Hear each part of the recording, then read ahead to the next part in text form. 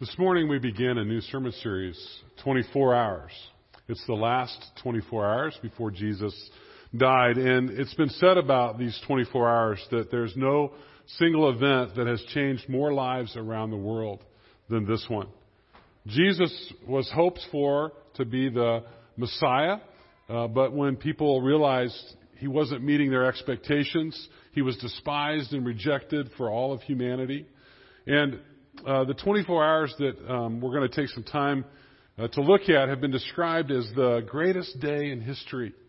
And so we're going to take some time over the next few weeks leading up to Easter as we go through Lent. We're going to take different scenes from those 24 hours, and we're going to look at what does Scripture have to say about that experience and what can we learn from Jesus. Even now, thousands of years later, what does it mean for us today? This morning we're going to begin by thinking about waiting. Waiting can be a joyful experience. It can be something that's anticipated as being very positive. Think about when you were waiting to be 16 years old so you could drive for the first time. That's a lot of anticipation, a lot of hope. Think about when you're a small child and you're waiting for Christmas morning to finally arrive. That's the good kind of waiting. Or there can be waiting that can be agonizing between hope and dread when you're anxiously waiting the outcome of something that maybe is causing you anxiety, like waiting for the results of a biopsy, or a child waiting for some unknown consequences because the child has misbehaved and been caught. Now, I have a lot of experience in the last regard, and so I'm going to share a story with you. When I was younger, I was in the third grade, and I invited a couple of my friends over after school to my house, and we went downstairs to go play, and after a while we became bored, and so we began to do what many third grade boys do when they're bored. We began to wrestle. And so as we began to wrestle, at some point, we're trying to show our physical dominance over the other two. And so it kind of escalated. And at some point, I don't know when, it moved from wrestling to all-out brawling downstairs in the basement. And I'm sure we began to make quite a bit of noise. I mean, all of a sudden, my mom was coming down the stairs, and I think we realized we're in trouble. And she comes into the room, and we all stand up, and she sees like sweaty, messy boys, blood running out of our noses, bruises on our arms and our faces, and we were in for it at that point. And my mom separated us, and she took us each into individual rooms. She told the other two of my friends, she said, I'm going to call your parents and have them come pick you up because we've been having a little bit of problem today, and I saw the fear in their eyes when they realized their folks were going to learn what was happening. And then my mom came into my room, and she delivered the words of great outcome. She said, basically, I'm so disappointed in you. Do you remember those words whenever your parents would tell them? I'm so disappointed in you. And then she goes on and she said, I want you to think about what you've been doing and do so until your father comes home a little while later, and then he will decide your punishment with me. And I'm thinking, oh, this is going to be terrible. And I remember that 1 hour while I'm waiting for my dad to come home. That was the worst hour, I think, of my life up until that point. Began thinking about all these different things that my parents might do to me. And it was interesting that the dread or the fear that I was experiencing that 1 hour had a greater impact on me than the consequences. I don't even remember what the consequences were, but I can still remember the fear that I felt when my mom said, we're going to wait for your dad to get home. Now, Jesus in this scene in the garden, he goes to the garden with significant anticipation. He, however, has not done anything wrong. Whatever the consequences he will face because of what we have done wrong. And so his 24 hours of passion, of suffering, begins with a time of prayer in the garden, waiting, but hoping that there can be another way. And they were told they went to a place called Gethsemane. It was on the Mount of Olives that was just east of Jerusalem. It was down a big hill from Jerusalem across the valley and up the other side of the mountain. And on the lower side of the mountain were thousands of olive trees. And Gethsemane means olive press. And there was a place where the oil was squeezed out of the olives to be used. It's an interesting image thinking about what Jesus is doing in the garden and what he's preparing to do as he goes on to the sacrifice. And there was a garden there, we're told, and it was a place that was familiar to the disciples because Jesus had often gone there.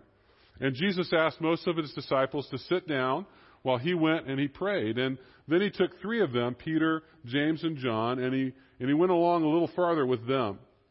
And these three were kind of the inner circle of his disciples. They were present when Jesus had healed Jairus' daughter.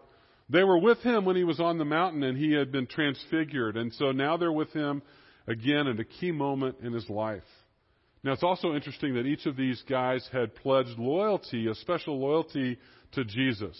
You might remember that Peter had boasted just a few minutes before that even if all the others around him would fail Jesus, desert him, he never would.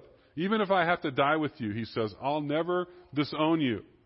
And then back in chapter 10 of Mark, James and John were told, had come to Jesus and asked him if they could have seats of honor at his glory with him. And Jesus responded by saying, you don't know what you're asking for. Can you drink the cup that I'm going to drink? Are you ready to receive the baptism that is going to be my baptism? And he was referring to his suffering and his death. They didn't understand that, but they boldly claimed, we can. We can do it, Jesus, no problem. Now, in a sense, Jesus has given all three of these guys a chance to back up their hollow claims, and of course we know they fail in different ways. And as I studied this message about this passage of Jesus in the garden, I was really moved by what Jesus went through that night. This was really the beginning of his passion and his suffering for us. And the English words in verse 33 don't really begin to convey the depth and strength of the Greek. It says that he began to be deeply distressed and troubled. And this refers to the greatest possible degree of horror and suffering that he was experiencing. It was psychological anguish in the garden. Jesus' emotional and his spiritual suffering began before the physical suffering began. I want you to look at verse 34. Jesus says, my soul is overwhelmed with sorrow to the point of death. He said, this is more than I can bear. We might even translate it that this is killing me.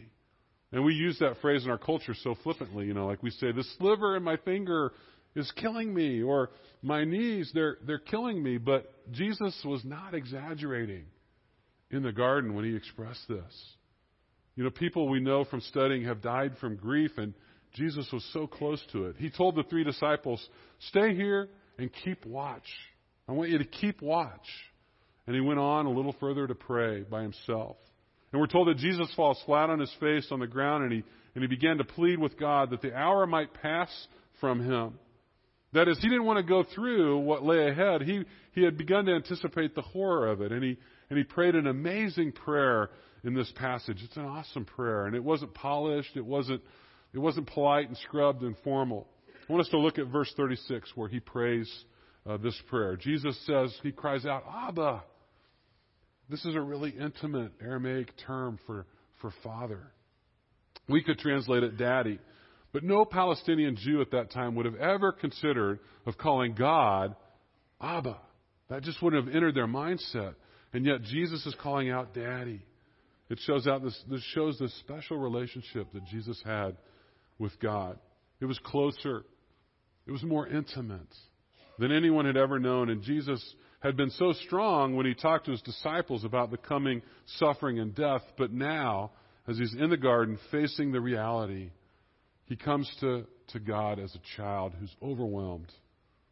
He's throwing himself into his daddy's arms. He's crying out, Abba, Daddy. Everything is possible for you. He's affirming God's sovereignty and God's power.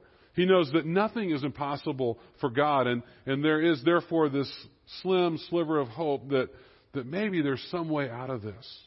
He says, take this cup from me. And in other words, I don't really want to go through with this. Is there any other way, Father? Can't you fix it? So that I don't have to do this? And yet, as difficult and as horrible as the prospect of his suffering is, Jesus submits entirely to the Father's will. Not what I will, but what you will. As much as I'd like it to be some other way, Father, I'm willing to do this if this is what you choose for me. It's an incredible choice, as Jesus says, I'm willing to go through all of this if this is what you want, Father. And doing the Father's will is more important to him than anything that he wants for himself. And I just want us to think about it. We might compare that to ourselves.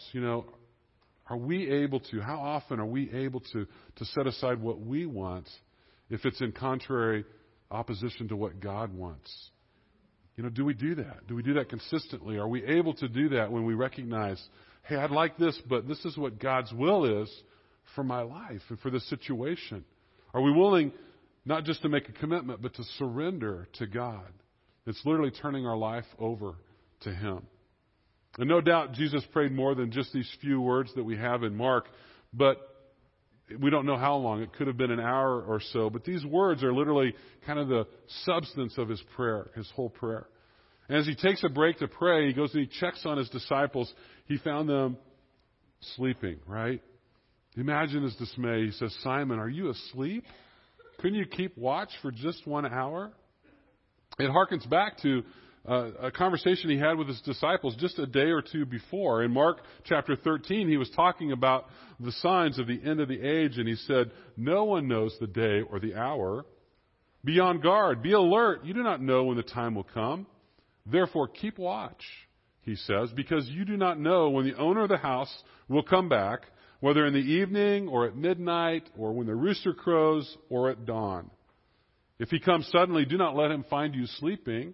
What I say to you, I say to everyone, watch. He had just spoken about that a day or two before. He had called for that same watchfulness here in the garden as He prays. He says, stay here and keep watch.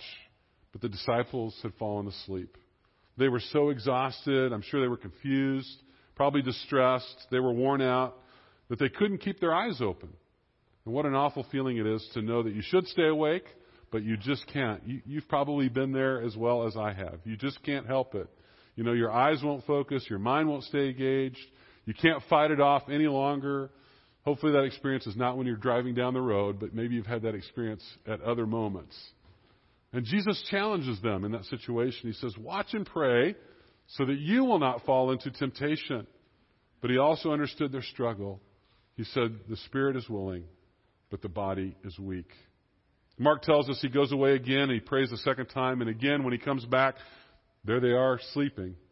And Mark says they didn't know what to say to Him. They were speechless. No doubt they felt terrible about falling asleep. They had no excuse. They just couldn't stay awake. So He went and He prayed a third time. And again, when He comes back, they're asleep. But now the time has come. Are you still sleeping and resting? He says, enough. The hour has come. Remember, He had prayed that if possible, the hour might pass from Him, but now He knows it can't and it won't. There's no escaping it. He has to face it. The hour has come. The garden was located close enough to the city that even as He prayed, some people speculate He might have been able to see the torches of the party that was coming to get Him as they came down the hill, moved across the valley, and then went up the side of the mountain. And He says, look, the Son of Man is betrayed into the hands of sinners. Rise, let's go. Here comes my betrayer. And those are the last words that are recorded from Jesus to the disciples in the Gospel of Mark. What can we learn from all of this? What does the story really mean for us? I just want to note a few lessons as we look at this passage. I want us to think about a couple of things this morning and then hopefully some things that we can contemplate as we go through our week this week and we think about this word and this message. The first thing I want us to see from this passage is that Jesus was willing to endure this agony because He loves us. He was innocent. There was nothing in His life that deserved this suffering and this death. He's the only person who didn't deserve it. And He willingly stepped up and endured it for all of us. Max Lucado is a really well-known Christian author, and he tries to capture the depth of Jesus' love in the scene in the garden with these words. He said, He'd rather go to hell for you than to go to heaven without you. The Bible says literally that Christ suffered when He died for our sins once for all time. He never sinned, but He died for sinners that He might bring us safely home to God. He was innocent.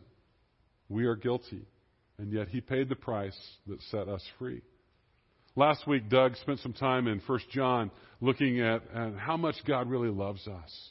1 John is a well-known letter that speaks a lot about God's love for us and to think about this great and unconditional, amazing love that God continues to demonstrate for us. And one of the verses that came out of last week's message I wanted to share this week too when we think about how much Christ really does love us. It's 1 John 3:16. It says, we know what real love is because Christ gave up His life for us. His Father didn't compel Him. He didn't have to do it, but He decided to go ahead with it because of His love for us. In the Gospel of John, Jesus says, I am the good shepherd. The good shepherd lays down his life for his sheep. And he goes on later in the Gospel to clarify, he says, no one can take my life from me. I lay down my life voluntarily. He did it because he loves us. The second thing I want us to look at is that Jesus opens the way of salvation because he loves us. This is, to me, a really powerful insight. You know, there are many people who challenge the idea that Jesus is the only way of salvation. It seems kind of arrogant and distasteful. It's almost exclusive to make such a claim. Doesn't it, if we look at it, doesn't it discount and demean all the other world's religions to make such a claim? How can we even suggest that Jesus is the only way to God? Wouldn't it be a whole lot easier in our world to say, it doesn't matter. Whatever religion you choose is fine. You can have your way and I can have mine, and we'll all agree that they're all equally valid ways to God. But I want us to think about Jesus in the garden. He's in this horrible agony, and he's pleading with his Father, I don't want to do this. Isn't there any other way? And the Father must be in agony as well as he watches his beloved Son suffer. Jesus is praying, take this cup. Take it away from me. And all he gets is silence from heaven. Father, you can do anything. Relieve me of this burden. Again, silence. Jesus is desperate for some other way, and the Father is silent. Why is he silent? Because there is no other way. Would he have allowed his Son to endure this horror and then afterwards said, well, thanks, Son, for doing that. Now people can choose you as well as lots of other religions in the world to be saved. If people want to come to me by living a good life and earning their way, they can. And if they want to trust you for their salvation, they can do that as well. That's ludicrous. If there is another way, and Jesus was asking for another way, why would the Father have remained silent? What an insult it is to Jesus' suffering to claim that he is one option among many other options. It helps me understand Jesus' claim in John chapter 14, verse 6, where he says, I am the way and the truth and the life. No one comes to the Father except through me. If he's saying there's no other way to God besides Jesus. Again, Acts 4:12, the Scripture says, there is salvation in no one else. There is no other name in all of heaven for people to call on to save them. And Paul writes in 1 Timothy 2, verse 5, he says, there is only one God and one mediator who can reconcile God and people, and he is the man, Jesus Christ. I'm convinced that Jesus is the only way to God. This prayer of Jesus in the garden is for me a powerful argument that there is no other way. He begged for another opportunity, another option, and God was silent. And so Jesus surrendered and he went to the cross and he opened up the way of salvation because he loves us.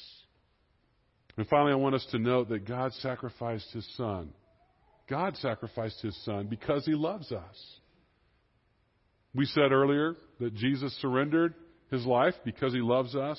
That's powerful. But beyond that, God willingly gave up his Son for us. Here's what Max Lucado wrote about this. He said, consider what God did. He gave his Son, his only Son. Would you do that?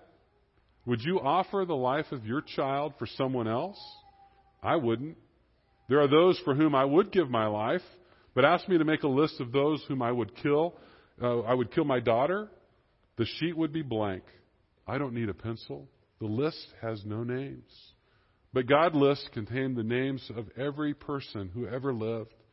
For this is the scope of his love, and this is the reason for the cross. He loves the world.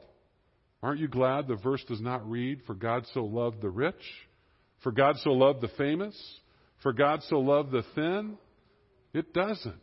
Nor does it state, for God so loved the Europeans or Africans, the sober or the successful, the young or the old. How wide is God's love?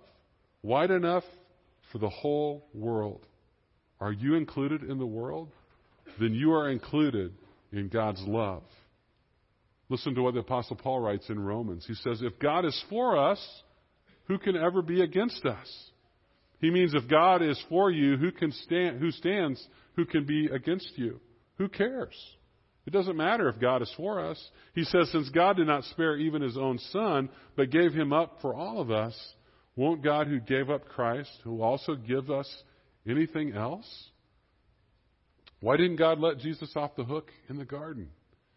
Perhaps, as Stephen Pattison says, because in that garden, God was proving beyond the shadow of your doubt, beyond your shame, beyond your unworthiness, how much he loves you. If you wonder if God really loves you, just as you are, if you wonder if God still loves you, despite where you've been, if you wonder if God can keep loving you as often as you've failed him, remember this: God would rather send his son through hell for you than to bring him home without you. That's the lesson of the garden. Jesus endured this agony because he loves us. He opened the way of salvation because he loves us. God was willing to sacrifice his precious son because he loves us. Receive his love. Let me pray.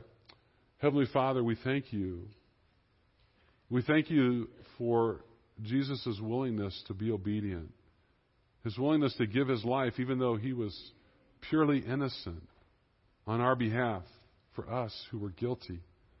We are the ones who deserve the death and the suffering and the shame.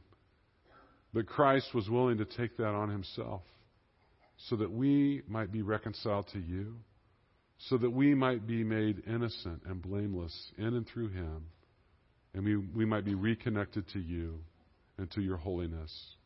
God, we thank you for your profound statement of love in and through Christ's life, his suffering, and his death.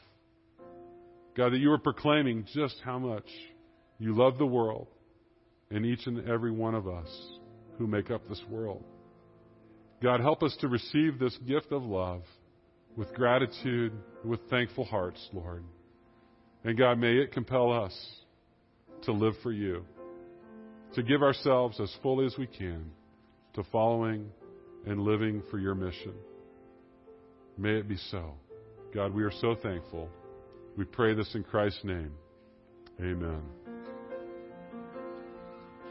Would you stand to respond to the message we just received?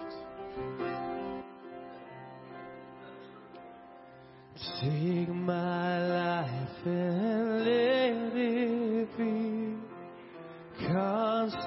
consecrated, Lord, to thee. Take my moments and my days, let them flow in ceaseless praise. Let them flow in ceaseless praise. Take my hands and let them move at the impulse of thy love. Take my feet and let them be swift and beautiful for thee. Swift and beautiful for thee. Take my will, all I possess. Make me rich in faithfulness. Take my mind that I may use every power as thou shalt choose. Every power as thou shalt choose.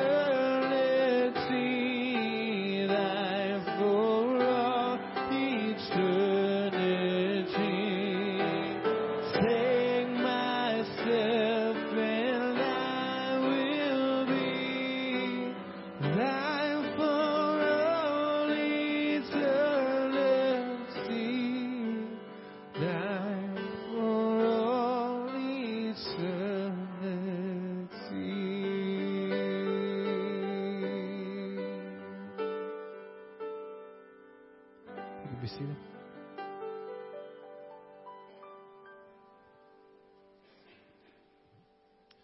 In just a minute, we're going to be celebrating with 6 young people who are being baptized today.